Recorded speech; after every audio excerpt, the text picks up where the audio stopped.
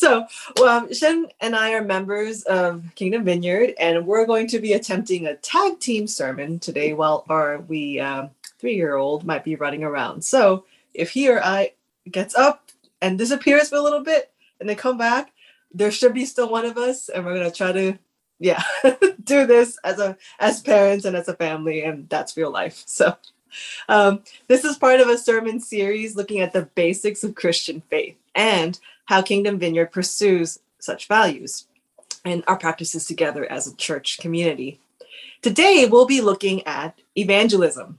What does it mean to be a church family who wants to share Jesus with the world? To start, I want to ask you, have you ever had someone with a lot more authority or power than you call you a friend? It might be someone that's many years ahead of you in life experience, perhaps someone of a different class, perhaps someone who's a supervisor or even a professor. I'm Korean American, we both are, and our Asian sensibilities tell us to honor our elders. And that makes it difficult for me to call those with authority over me my friends.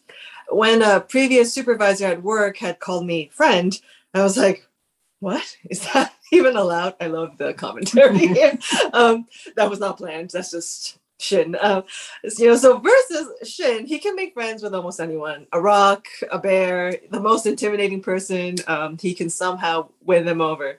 So since we're in the UK, I thought, okay, let's kind of mind the context. So what if the queen or a prince were to call you a friend after you got to hang out for a bit? That would probably be surprising, maybe wonderful, perhaps disorienting, because you might wonder, what does it mean for me to be friends with such a person who has that much authority and power? Likewise, if we're going to talk about evangelism, about sharing about who God is, we need to consider the unsettling claim and invitation that Jesus gives when he talks about friendship.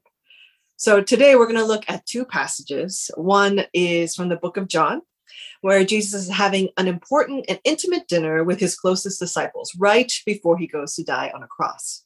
The second is from the book of Matthew, after Jesus has risen from the dead, and he tells those following to share about the good news offered in him.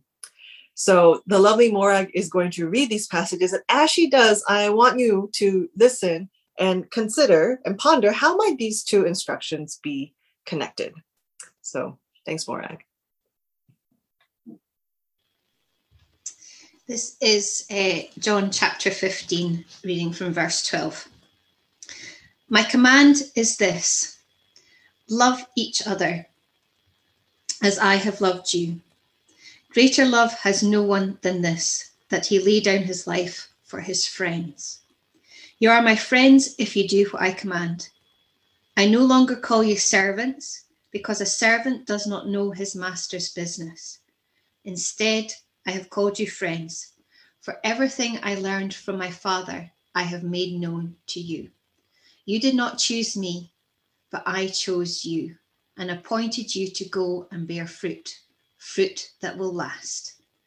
Then the Father will give you whatever you ask in my name. This is my command: love each other. And Matthew chapter 28 at verse 18. Then Jesus came to them and said, all authority in heaven and on earth has been given to me. Therefore, go and make disciples of all nations, baptizing them in the name of the Father and of the Son and of the Holy Spirit, and teaching them to obey everything I have commanded you. And surely I am with you always to the very end of the age. Great. Thanks, Morag. I want to start off by saying I don't think Jesus suffers from a logical disconnect in these two passages. I think they are deeply related. In John, the command to love each other and to lay down one's life for one's friends, this is what Jesus teaches right before he is crucified and dies.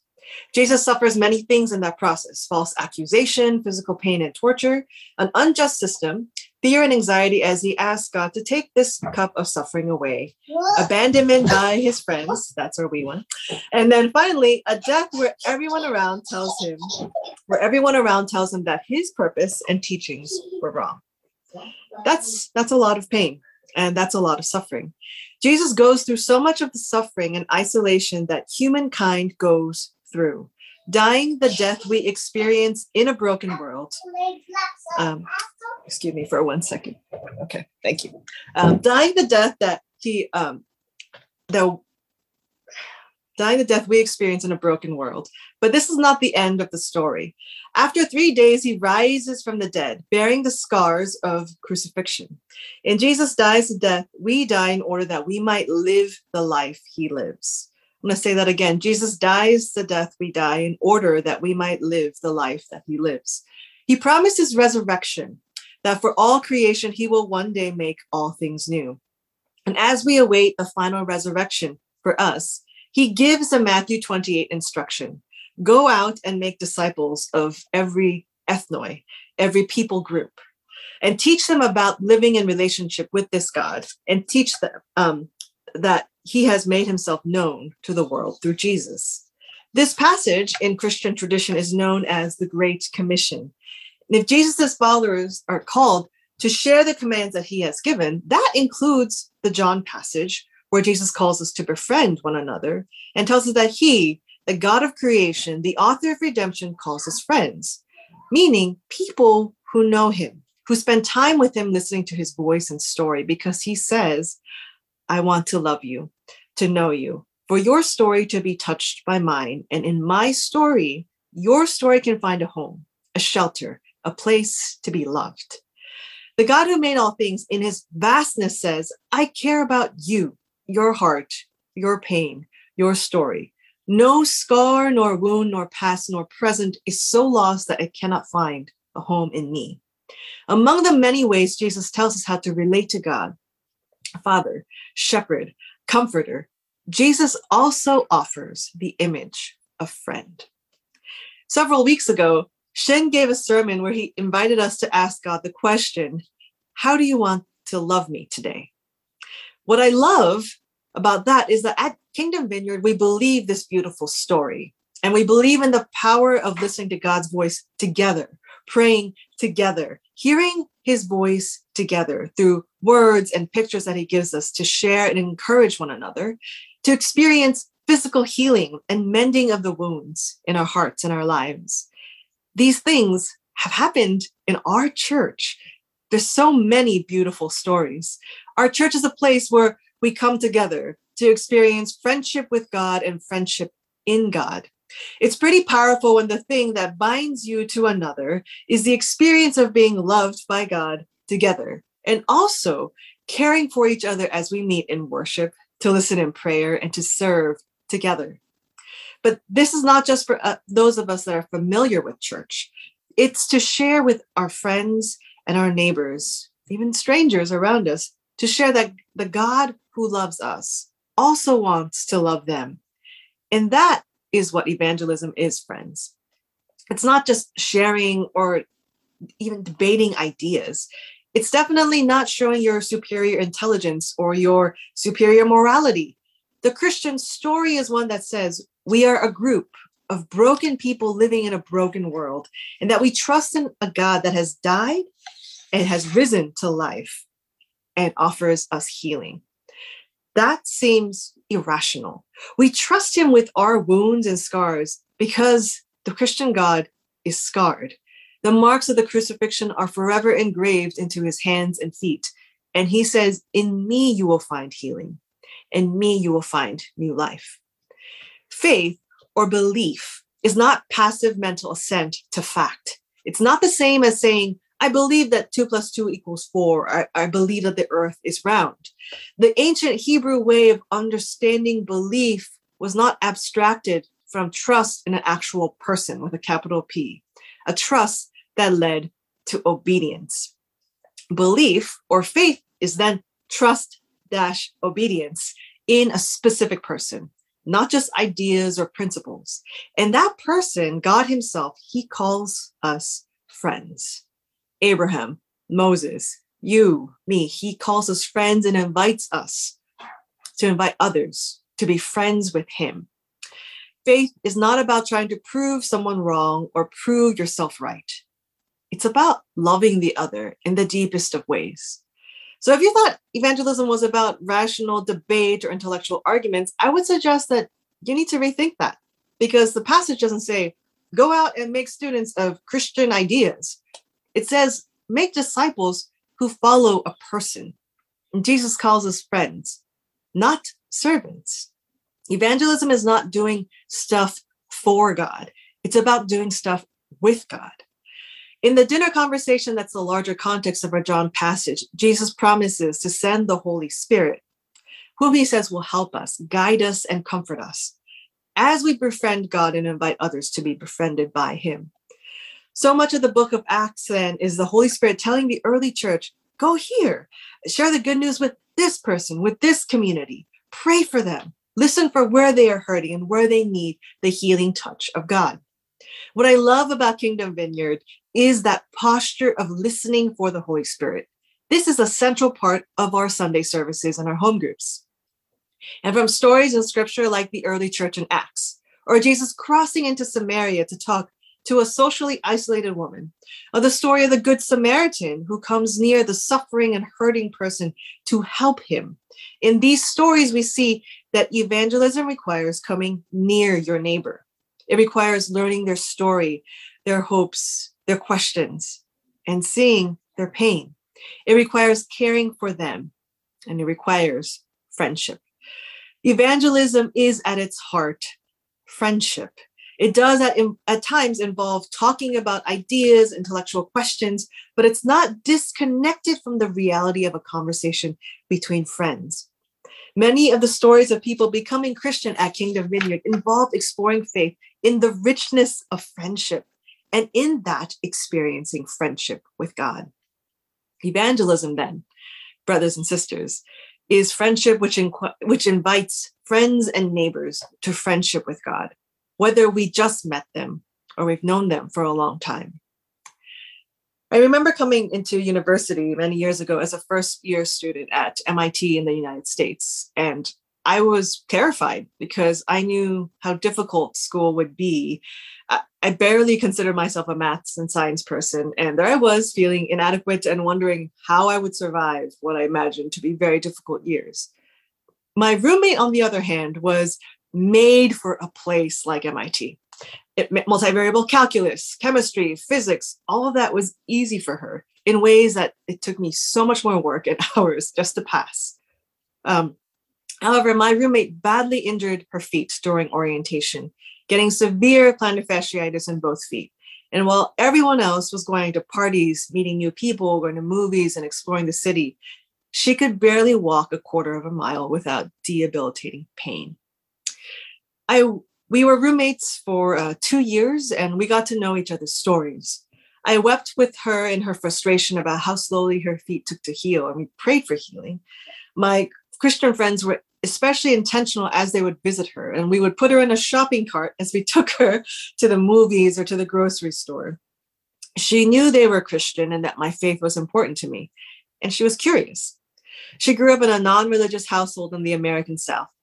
Now, the only time she met Christians, they would tell her that she was going to hell. After weeks of telling her that I was praying for her, I felt Jesus prompting me to ask her if I could pray with her. And that took some courage, but I did ask her if I could pray with her. And she, though she was kind of surprised, was like, okay. And after I said a brief prayer, she looked at me, again surprised, and said, I felt strangely peaceful and even kind of like a sense of being loved. We had many conversations about what we believed about life after death, if we had supernatural experiences or seeming coincidences, about what it meant to love and forgive family, and where to find that strength. She started to go to church and was steadily exploring Jesus over many years. She was incredibly bright in her studies, and she got into a prestigious chemistry PhD program in California. And one day in that year, after we both had graduated, she sent me an email saying that she was getting baptized in the Pacific Ocean. I wanted to tell you, she said, because you were the first person who told me about Jesus. I wept like a baby when I got that email because I felt like all I did was be her friend. Evangelism, spiritual friendship, it takes courage. Not in our abilities, but in the belief that God will show up when we ask him to love our friends. Shin is now going to share with you a couple more stories of evangelism as friendship, especially in ways that are attentive to the Holy Spirit's leading and to the Holy Spirit's power. So, Shin. Hi. Oh gosh, where am I? Okay. Yeah, it's a lot of courage. Oh gosh. So, I was once a rural carrier for the United States Postal Service. Also, I was learning more about prayer and listening to the Holy Spirit. So one day, my coworker, let's call her Pat, asked me to deliver the last half of her route. And I was like, sure, no problem. As those words were coming out of my mouth, I could feel the Holy Spirit nudging me just to ask, is everything all right? This is pretty unusual. This is very unusual behavior in the post office. Anyways, Pat replied, no, my son is in the ER. He had a really terrible asthma attack. And then I knew the Lord was like kind of nudging me again to pray for her and her son. So I asked, "Is like, can I pray for you and your son?" And she said, "Sure, of course, thank you." And I was like right now. And she's like, "Now?" Like, yeah, now. And so I prayed for her in the name of Jesus, and it was very awkward. And she just had this, she visibly looked unsure what was happening. And I finished my route and I delivered Pat's route as well. And I was kind of beating myself the rest of the day. I was like, oh, I wish I didn't do that. It was so awkward. And I don't know. So in the evening, I get a phone call from Pat, and she is screaming on the phone. And in my mind, I was like, oh my gosh, this is terrible. Something terrible has happened to Pat's son. And as I was hearing the screaming, I could figure out that she was saying, he's healed, you healed him. And she kind of collected herself and asked to meet up for lunch and talk about this person named Jesus I was praying to. And we had a wonderful lunch, and I talked about Jesus and how he actually wants healing for all of us, and that Jesus does bring healing. So I met her family, I befriended them, I walked them through just the basics of following Jesus, and led them to a local church. And it was just sooner and later, like they just became really good friends. And I watched Pat's family, the whole family got baptized the following Easter. And that was it just took a lot of courage. And also here's another story.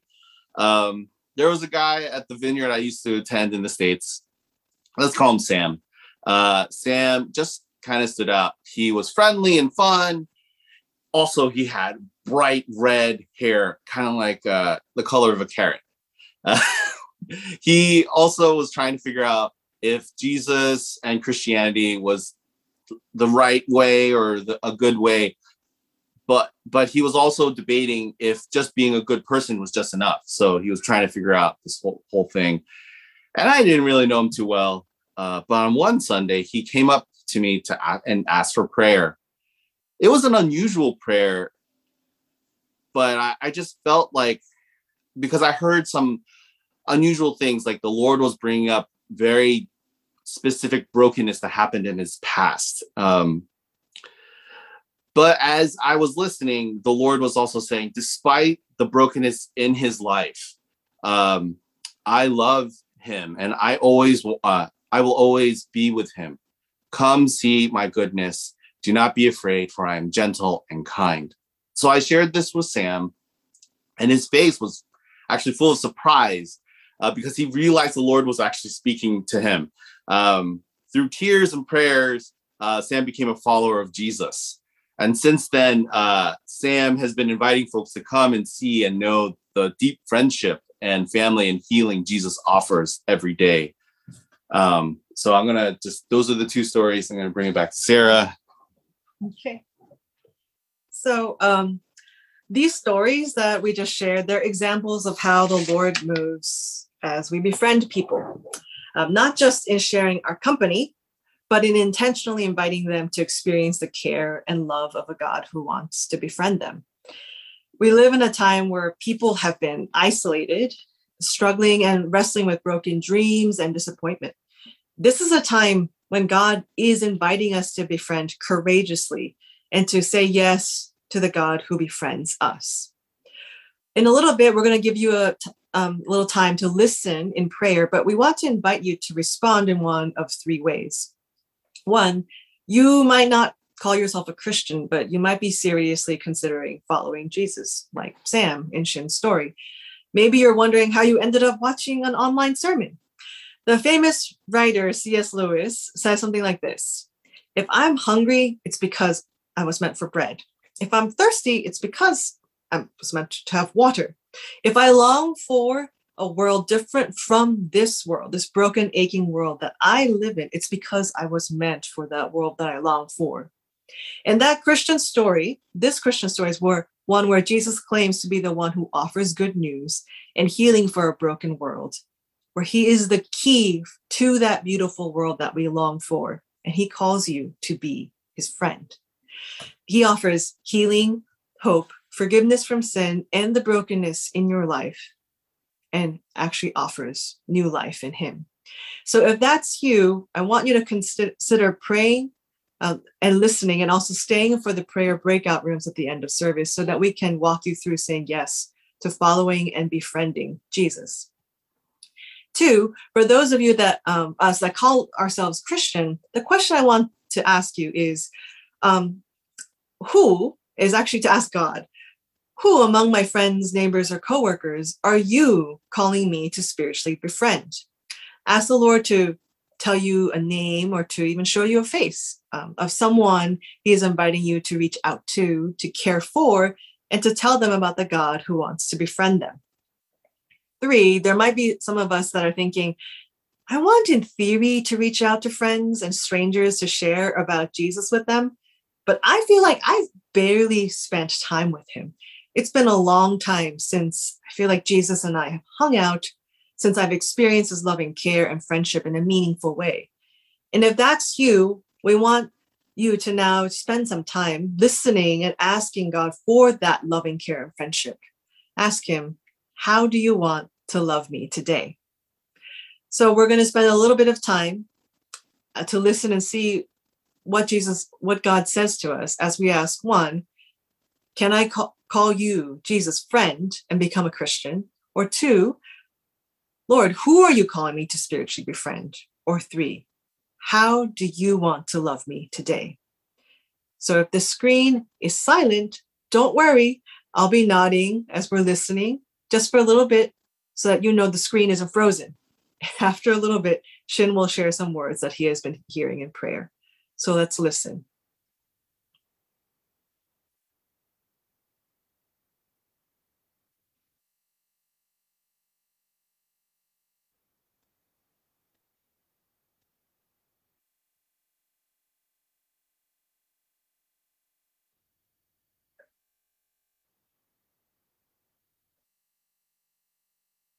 Jesus, if any of us are asking, can I actually call you friend and become a Christian?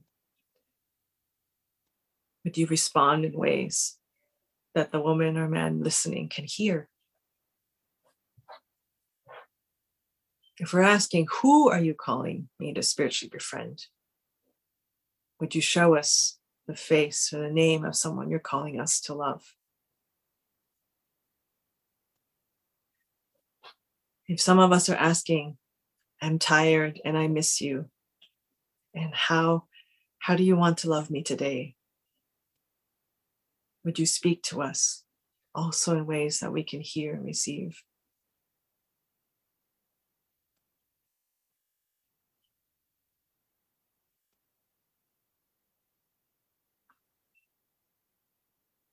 We thank you that you speak and that you love us.